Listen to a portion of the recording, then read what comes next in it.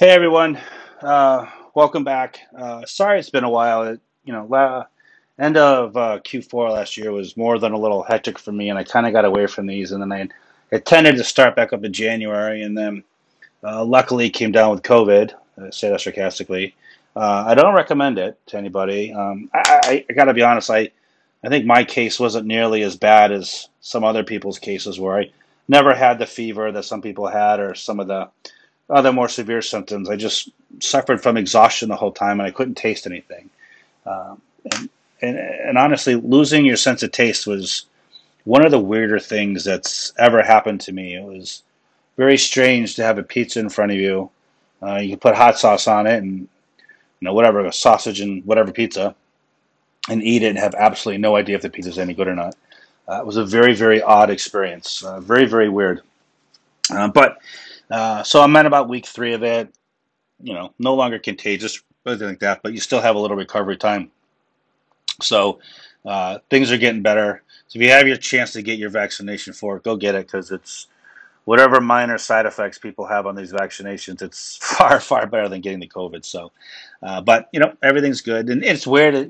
Kids have had it, and kids report having a head cold for a day or two, and so definitely, as you get older in age, it definitely does more of a number on you. And so I was never a smoker of tobacco, so I think that that was probably helpful. Also, a few people I do know who were smokers had difficulties and had some complications. Everyone's fine now, but they had a rough patch of it. So, especially if you're a smoker, make sure you do what you can to avoid this thing. So, but anyway, I had a couple questions come in, and I wanted to do a quick podcast, kind of apologize for the end of last year, get back into it for this year. It's January, well, it's February now, and just kind of keep moving forward on it. So I guess we'll talk about I'll go through the portfolio real quick, see where we're at, my thought process on it. We'll talk a little bit about um, going forward in this year, where we think things are at, and how I think things are going to shake out, and then what I'm looking at, what I'm not looking at, and I guess we'll go from there, and then hopefully we get start getting some more questions. I really prefer to do this when we have questions. Um, I it's a lot more.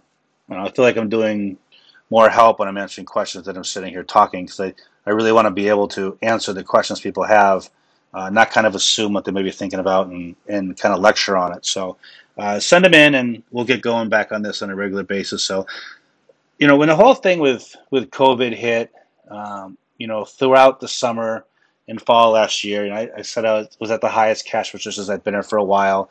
That remains true, about 30% net cash. And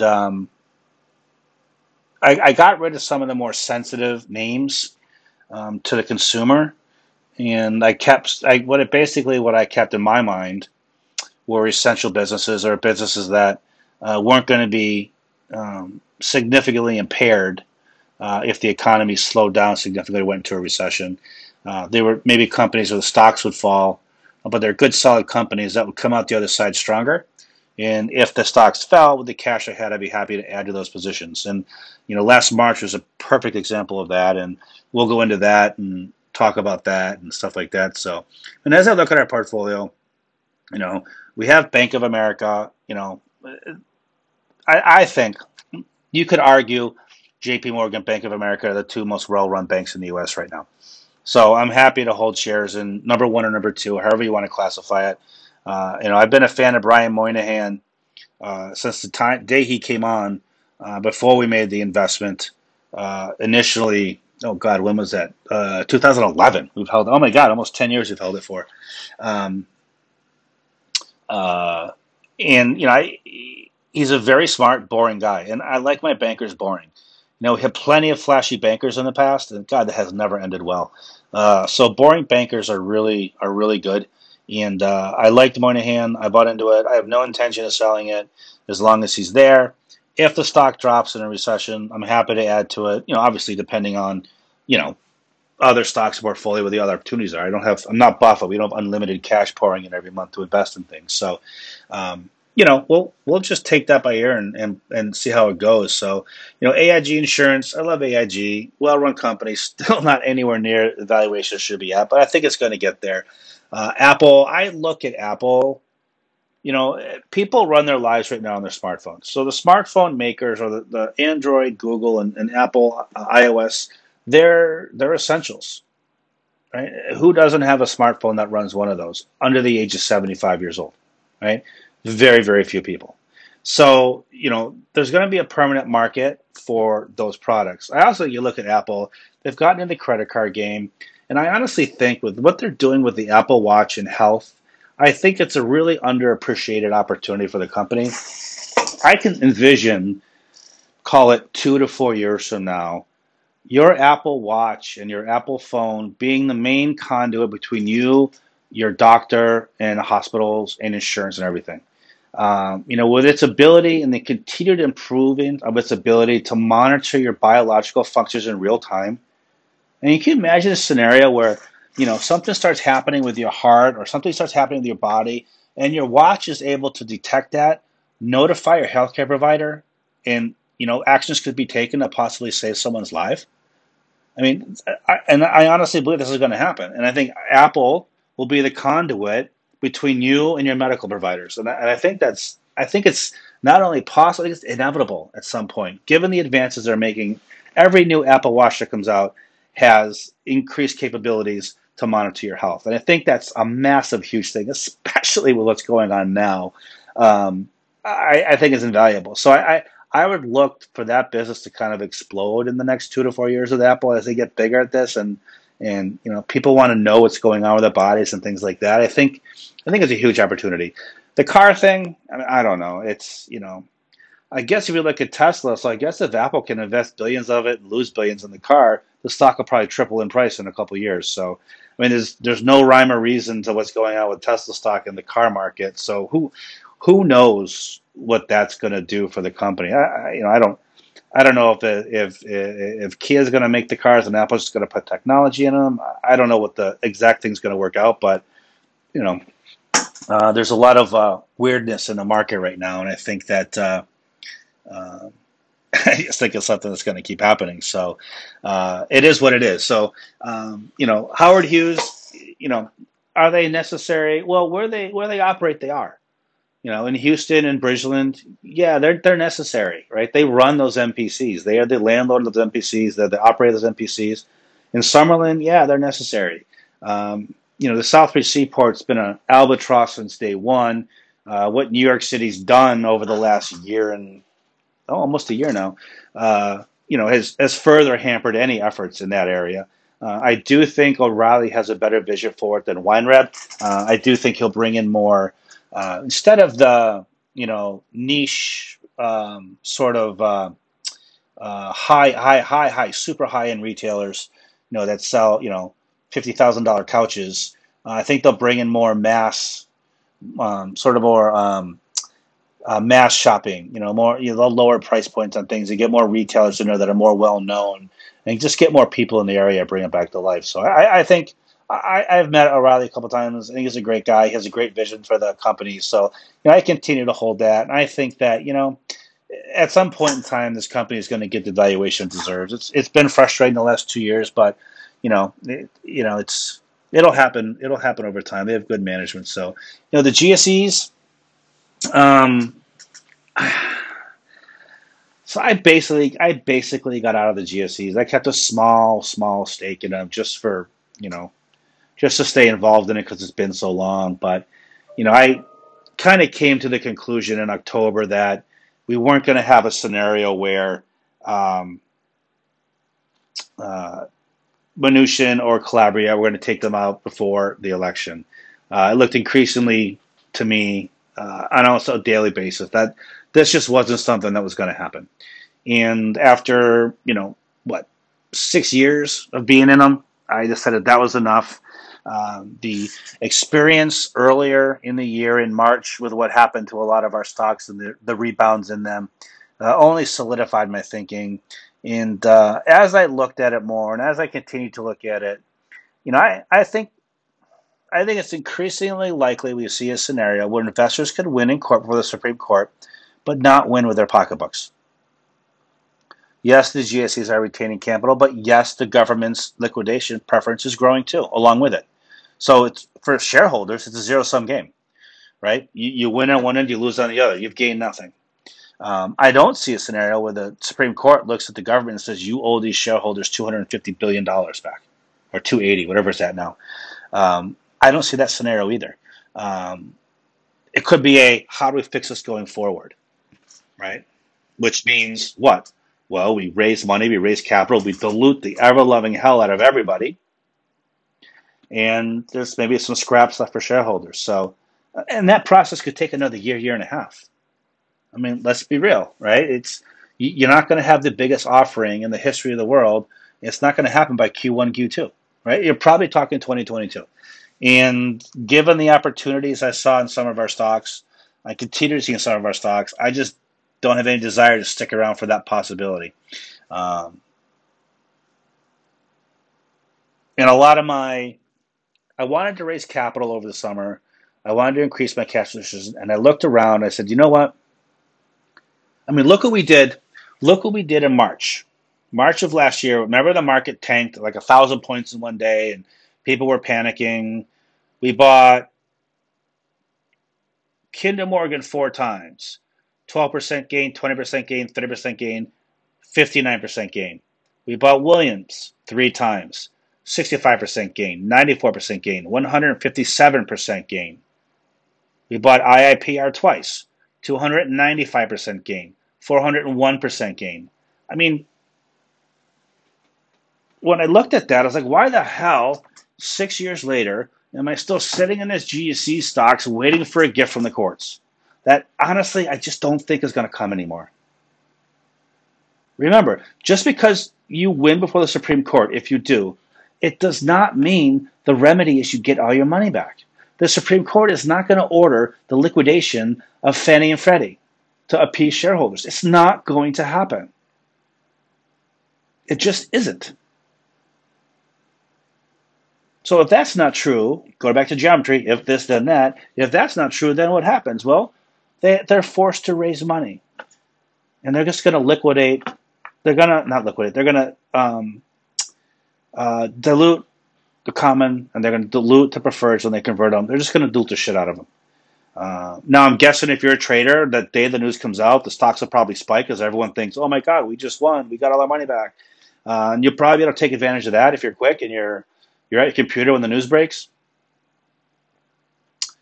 But if you're not, I don't know. I just don't, it comes down to other opportunities. And I think we have other opportunities I'd much rather put money into than, hang on to the GSEs for another 2 years and keep going on this roller coaster. What's going on? We still have no idea what Yellen or Biden want to do with it. They haven't even talked about it. It hasn't even come up in casual conversation.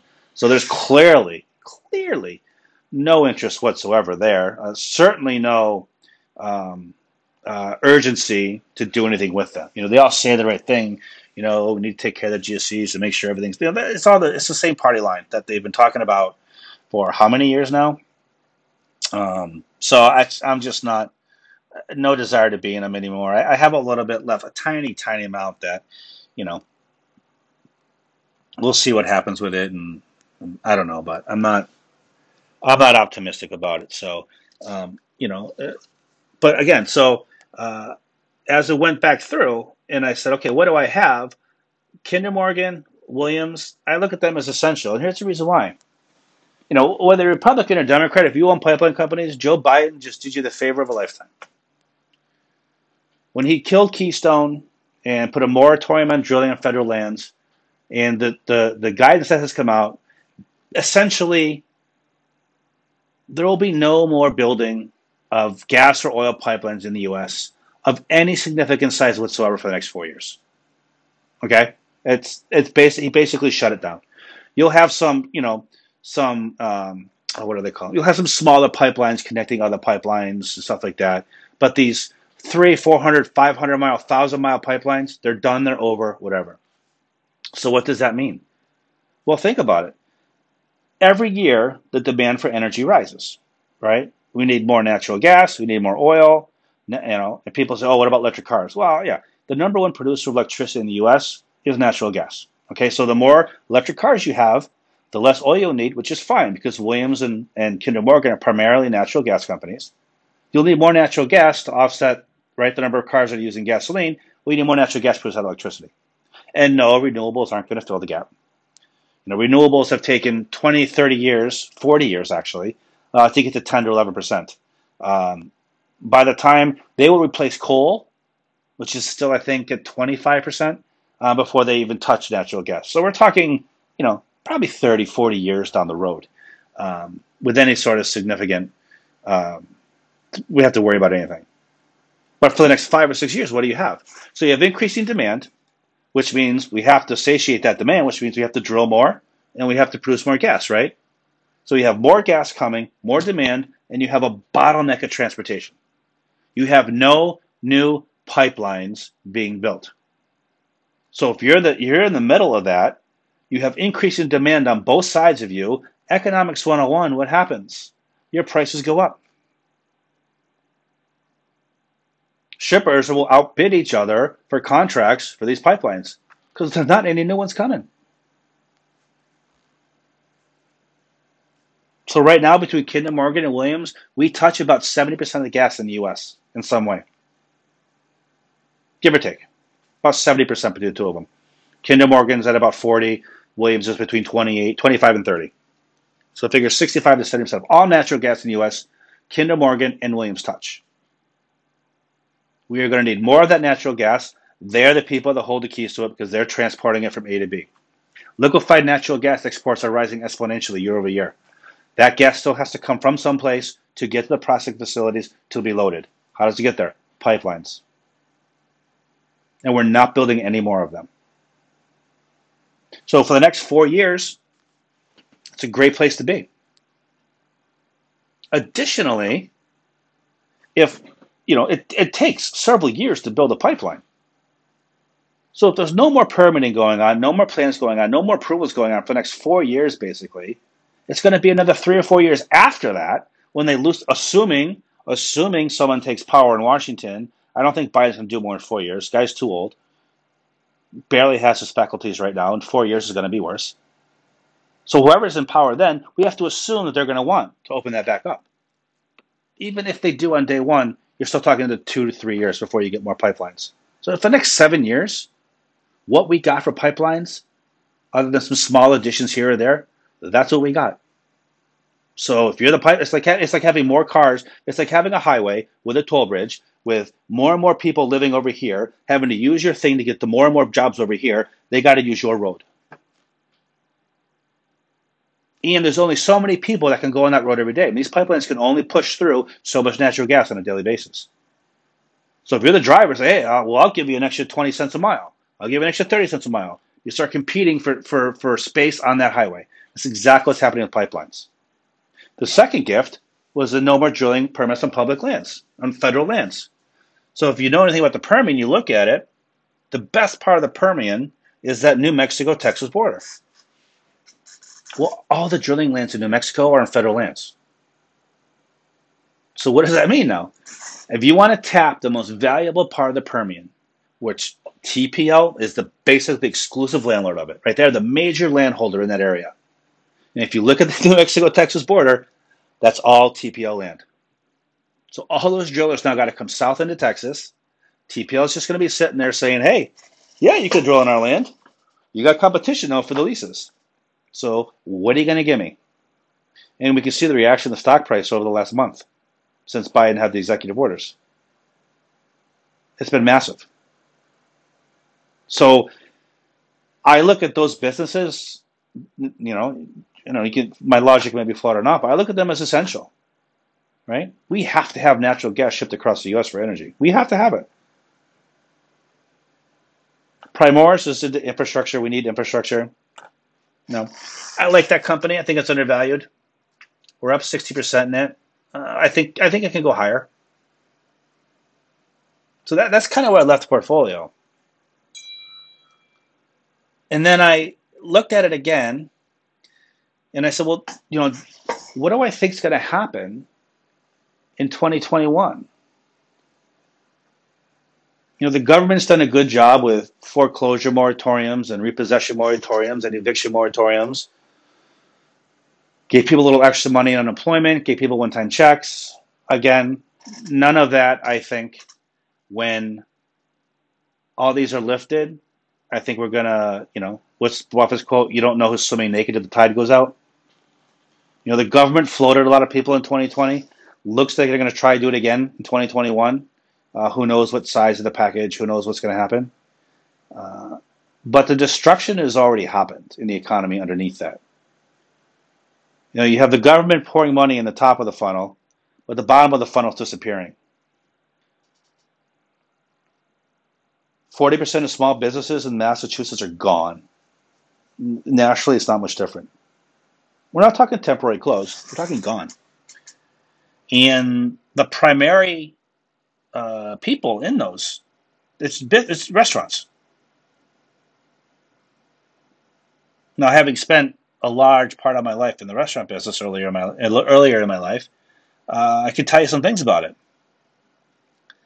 Um, those people aren't really skilled for other jobs.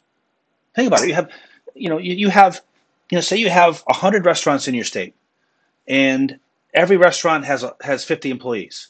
That's 500 people. Okay, that's 5,000 people. Nice math. Okay, now you take away 40% of those businesses, right? That's 2,000 people. Those restaurants, just when things get better, those restaurants don't magically open back up. They're gone, and people when they finally close the restaurant, they close their restaurant because they're on the verge of financial bankruptcy. It isn't a case where, oh, things are going great, let's close the restaurant down, because typically it's their livelihood, it's their job. All right, most restaurants are family owned, the ones that are closing, so that they're gone. That business is gone. Now we're not opening more restaurants right now. So where does those 2,000 people in this scenario, where do they go to work? If you've been a bartender for 15, 20 years, a waitress for 20 years, you're a cook in a kitchen, where are you going to work? The other restaurants aren't hiring. They're barely hanging on themselves. What are you skilled for? It's a very real thing. We still, I think the number I saw last was 10 million jobs we've lost since this. I would argue another 5 million probably are being kept along with a string through some government programs that I think, that situation might get worse. It's real. The destruction of the underlying economy is very real. I go to the Natick Mall here in Massachusetts, which is one of the, um, God, I'd probably have to say it's one of the probably the busiest malls in New England. It's probably in the top five, if I had to guess. Top five busiest malls in New England. Walk around it. 20, 30% of stores are gone. I went to the Walden Galleria in Buffalo last summer or last fall. Same thing. Massive mall, biggest mall in the area by far. Same thing. 20, 30% of the stores closed up, gone, black. That doesn't change with a switch. When the government's okay, everyone can open back up and go back out and live your life. They're still gone.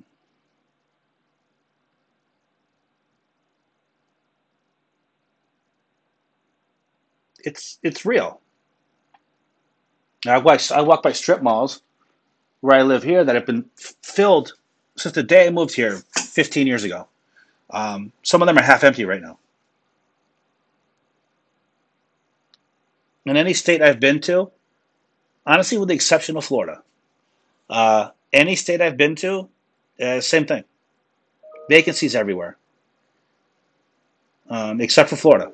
Florida, I was in Florida in November, um, and I it looked like normal life.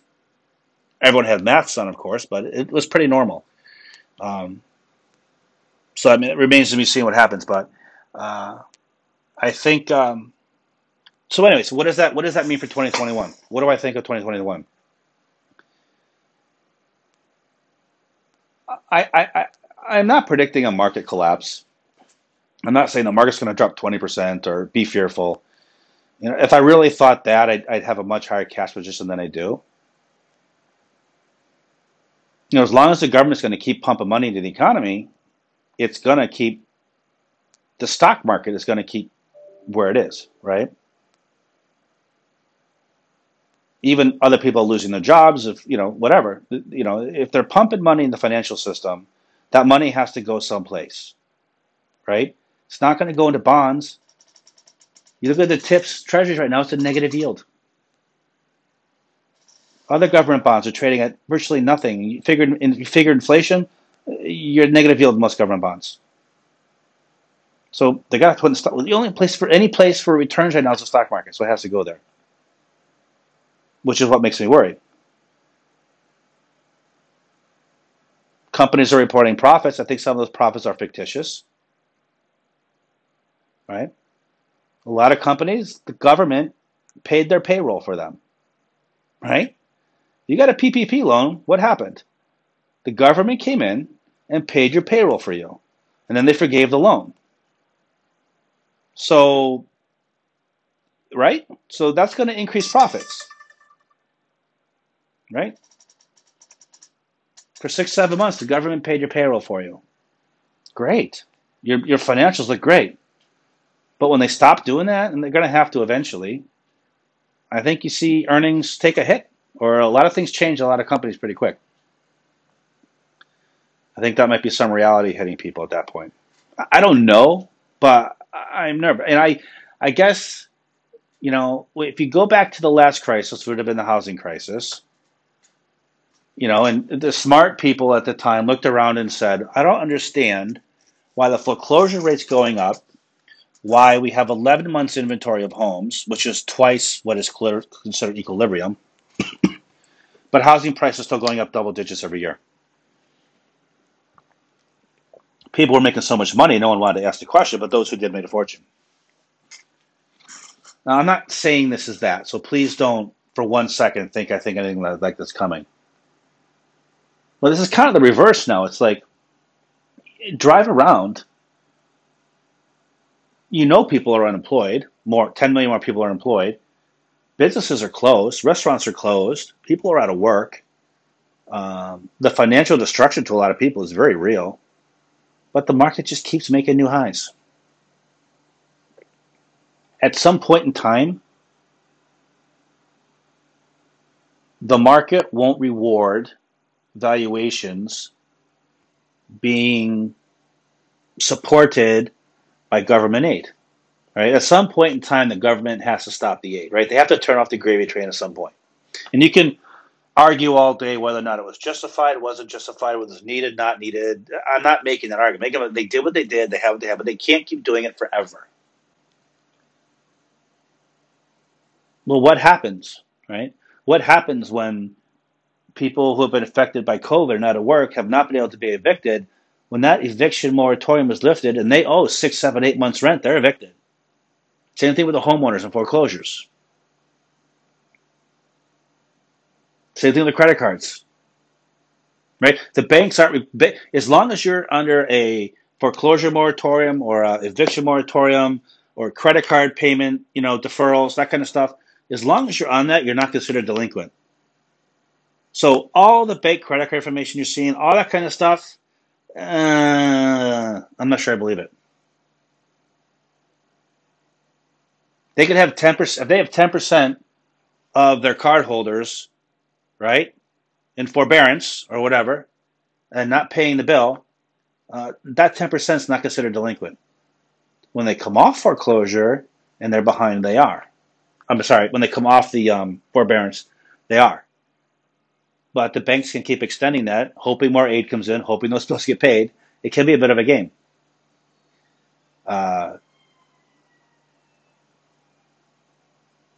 So I'm very, very cautious about that. Very, very nervous about that. But again, the government's talking about student loan debt forgiveness right now. So maybe they come through and they wipe out some credit card debt. I don't know.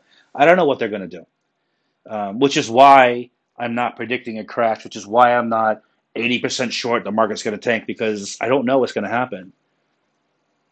So you go with the most likely scenario in your eyes, right? which is I think we just see this sort of grinding malaise. I could see the market flat to down 10% this year. I think the economy, without government support, would be significantly worse than it is right now. As that, we'll see what happens to the new aid package. There's a lot of numbers going around, but I just saw today on the news that they're hoped to draft something in the next month. So we won't know till March what it's going to look like, how they're going to do it, how things are going to be structured. So if we're not going to know that till March, anyone guessing, anyone making proclamations right now, it's just a guessing game. But it's clear something's going to happen, and that'll be another boost to get us through the spring, probably into early summer. Um, and then at some point, they're going to have to open things up, and they're going to have to end the eviction moratoriums, foreclosure moratoriums, things like that. And that's when I think we really see what's gone on and destruction that's happened. And I do think, I would not be surprised to see a mild recession in this year. Um, I would not be shocked by it. I also would not be shocked to see us, have just got what's the word, middling growth, 1-2% GDP growth. Neither would surprise me. What I would love to see, based on last March, is another panic where the market drops 2 or 3,000 points in a day or two. Because if that was to happen, there's nothing that we own. I would not be, everything we own, I'll be perfectly happy to buy again on another drop. Because of what I outlined before of where I think we're at with a lot of stuff in the portfolio. I mean, if I could get Kinder Morgan's or Williams at 50% off again, right? Think about it this way. We basically last year, what did we do? We did nothing all year. March came around, the market collapsed because everyone panicked. Over the course of 2 or 3 weeks, we made about 9 or 10 buys and stuff we own, and then just sat. And got gains of 60, 100, 200, 300% some of these names. Just doing nothing.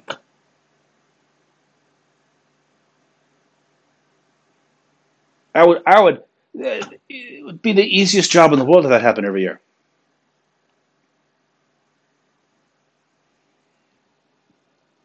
And I'll say it right now, if it happens again, I'll be buying stocks. I'll be buying the stuff again.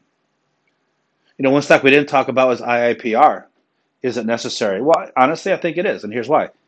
It's the largest cannabis landlord in the United States of America.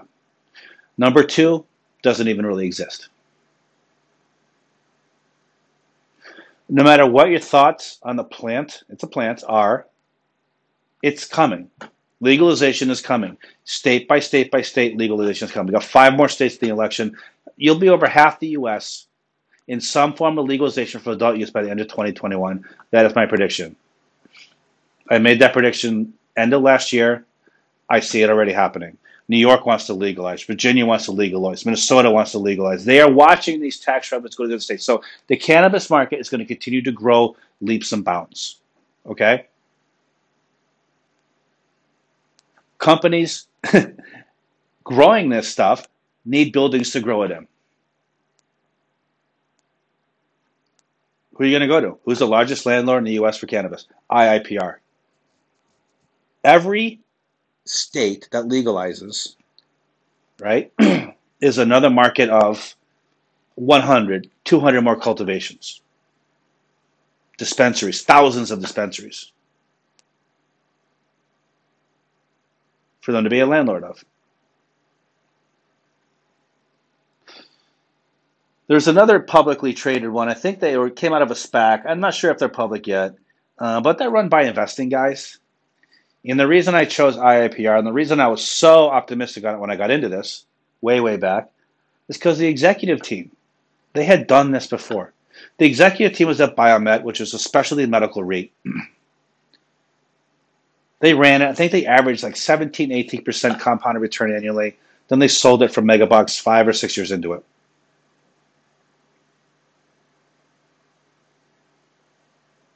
I'm telling you right now, when legalization comes, somebody tries to buy IIPR. They're not doing it now because it's cannabis. A lot of their big banks won't touch anything cannabis related, right? So your Simon Properties, your GGP, your Blackstone, your Brookfield Properties, right? The big banks, the Bank of America, the JP Morgans, they don't want anything involved in cannabis whatsoever as long as it's federally illegal. But when the day comes, banking can get into it. I will promise you, someone is going to make an offer for IIPR. They have too big of a head start. They are the monster in the REIT space for cannabis. Companies are not going, right? Companies, it will take years for a company to do what they've done, right? Another major REIT's going to walk in and just buy them, throw their money behind them, expand it even more. They're not going to start from scratch. Private equity loves cash flow. Private equity companies are going to come pounding at IIPR's door to buy them because they're going to buy the cash flows the company kicks off. We are getting every year on our initial price, our initial purchase at $38, our current yield right now on our dividend loan is 13%. That's growing. It'll probably be closer to 17% by the time this year's over. 17% annual dividend every year that grows. Love it. Who else loves that? Everyone else in the space. No, I don't know when legalization is coming. I don't know when the banking stuff is going to relax. I have no idea. I think it's sooner rather than later now after the Georgia runoff, which is great. Could be this year, could be next. I don't know. But I promise you, when it happens, IIPR has hordes of REITs and private equity funds pounding on their door to purchase them. It's going to happen. It's going to happen. So I have absolutely no intention of selling that. And if there's another market panic, and if that sucker drops 50%, I am buying more of it. Absolutely 100% buying more. I've seen what it takes to build cannabis facilities in this space. I know what it takes. Nobody is going to want to try and start a 68 property footprint from scratch. They will buy IIPR. Someone will pony up. They will pay up big time because they see what's happening. They see the future. They see the cash flows. They see what they can do. They're going to buy it. It's going to happen. There's no doubt in my mind. The only thing that maybe causes it not to happen is they refuse to sell for another year or two. They want the footprint even bigger and sell for a higher price. But given their track record, I think they ran Biomed for 5 or 6 years before they sold it. IIPR we bought in 2018. I think it went public. It was either the end of 2017 or early 2018. They went public. So we're at year 3 right now. Year 3 to year 3.5. There's no doubt in my mind it's going to happen.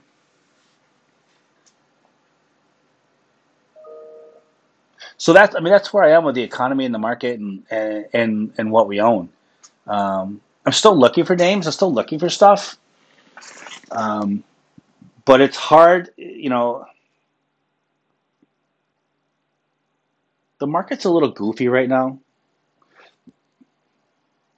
We have delivery companies that are delivering meals from our restaurants to us at incredibly high valuations.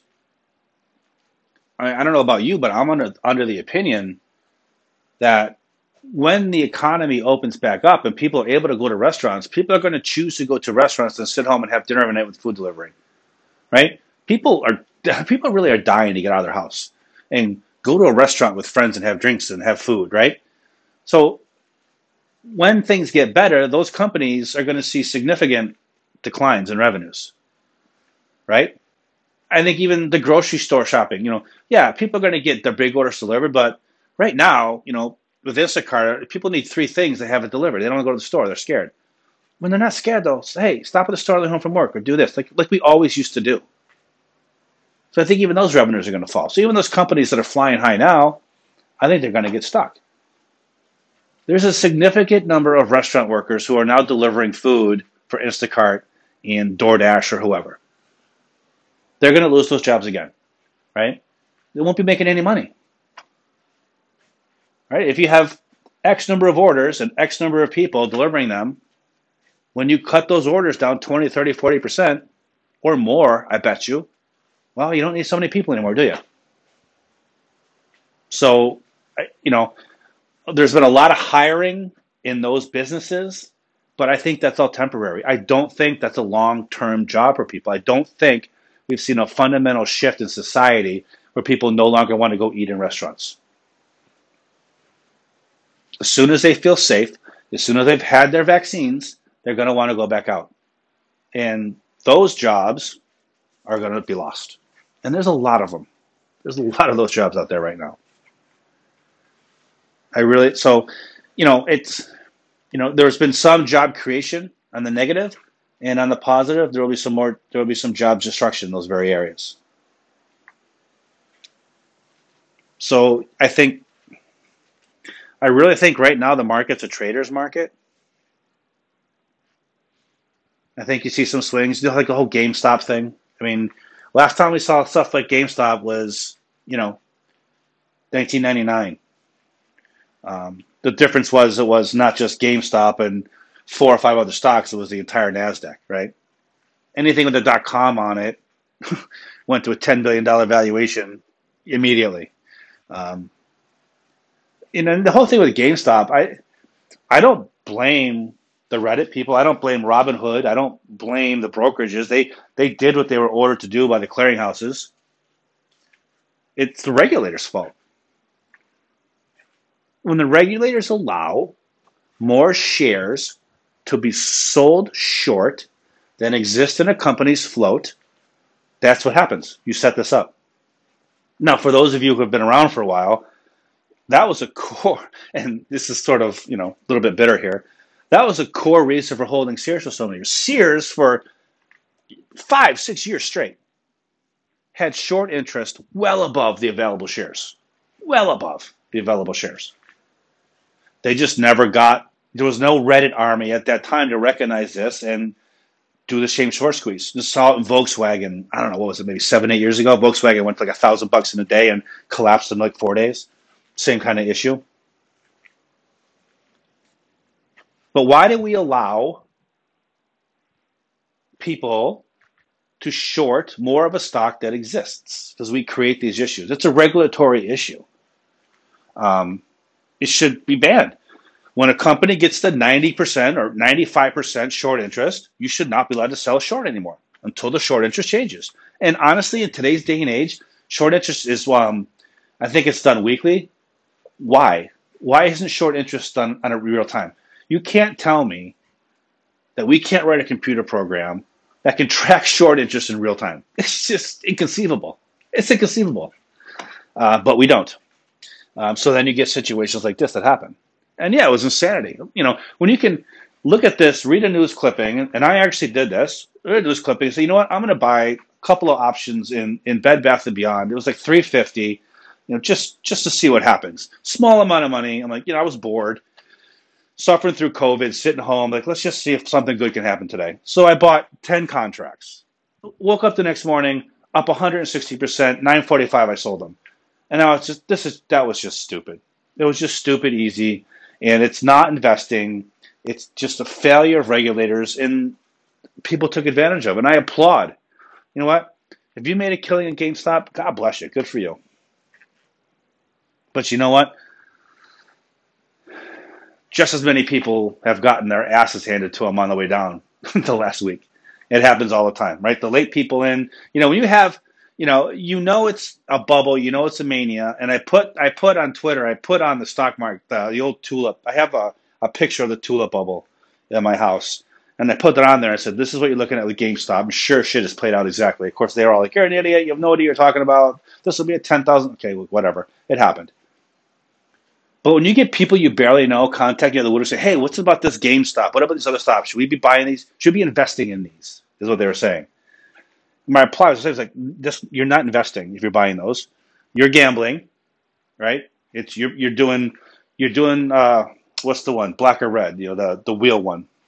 Roulette. It's roulette. Black or red. Whatever that mob decides to do any given day, that's what that stock's doing. So if you're going to, and I refuse to call it investing, if you're going to purchase those shares, then you need to watch them because as you could make 50% in a day, or you could lose the same amount in a day. And a lot of people did really well on the way up, and a lot of people are getting crushed on the way down.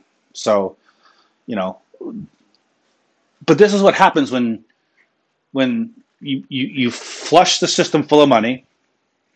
You don't force people to pay the bills with that money. Interest rates are so low, putting it in the bank is a waste, right? Money in your bank account effectively with inflation loses value every year. Bonds, like I said before, same thing. Actually negative yield in some bonds. So people got to put in the stock market. So it was a liquidity manufactured event coupled with, really stupid short sellers, right, who got themselves in over a bucket, being 130% short of the stock. Buffett always says, why would you short a $4 stock? The most you're going to make is $4 a share, right? And he said that over and over and over. Shorting low dollar cost stocks is stupid. But they were, and then they got killed. And that's what happens. So, I think if anything comes from this, but I doubt it will, regulators maybe wake up and say, hey, they figure out a way to stop the short interest from getting, let's say, over 90% in any stock. And then you not effectively, you diminish the chances of something like this happening. Because if there's always shares to buy, someone can always cover. When all the shorts are trapped and you keep buying the stock and then they have to cover and there's no shares available, blah, blah, blah, blah, you see what happens. So, I think that's enough about that. So, please, that's all I really have today. So please send me some questions because I really like answering questions versus just kind of talking. So send some questions. I'll get back to doing these on a regular basis now that things have kind of settled down a little bit. And I hope everyone is making it through COVID well. I hope your families are safe and sound. And I hope everybody has a fantastic weekend. We'll be back next week.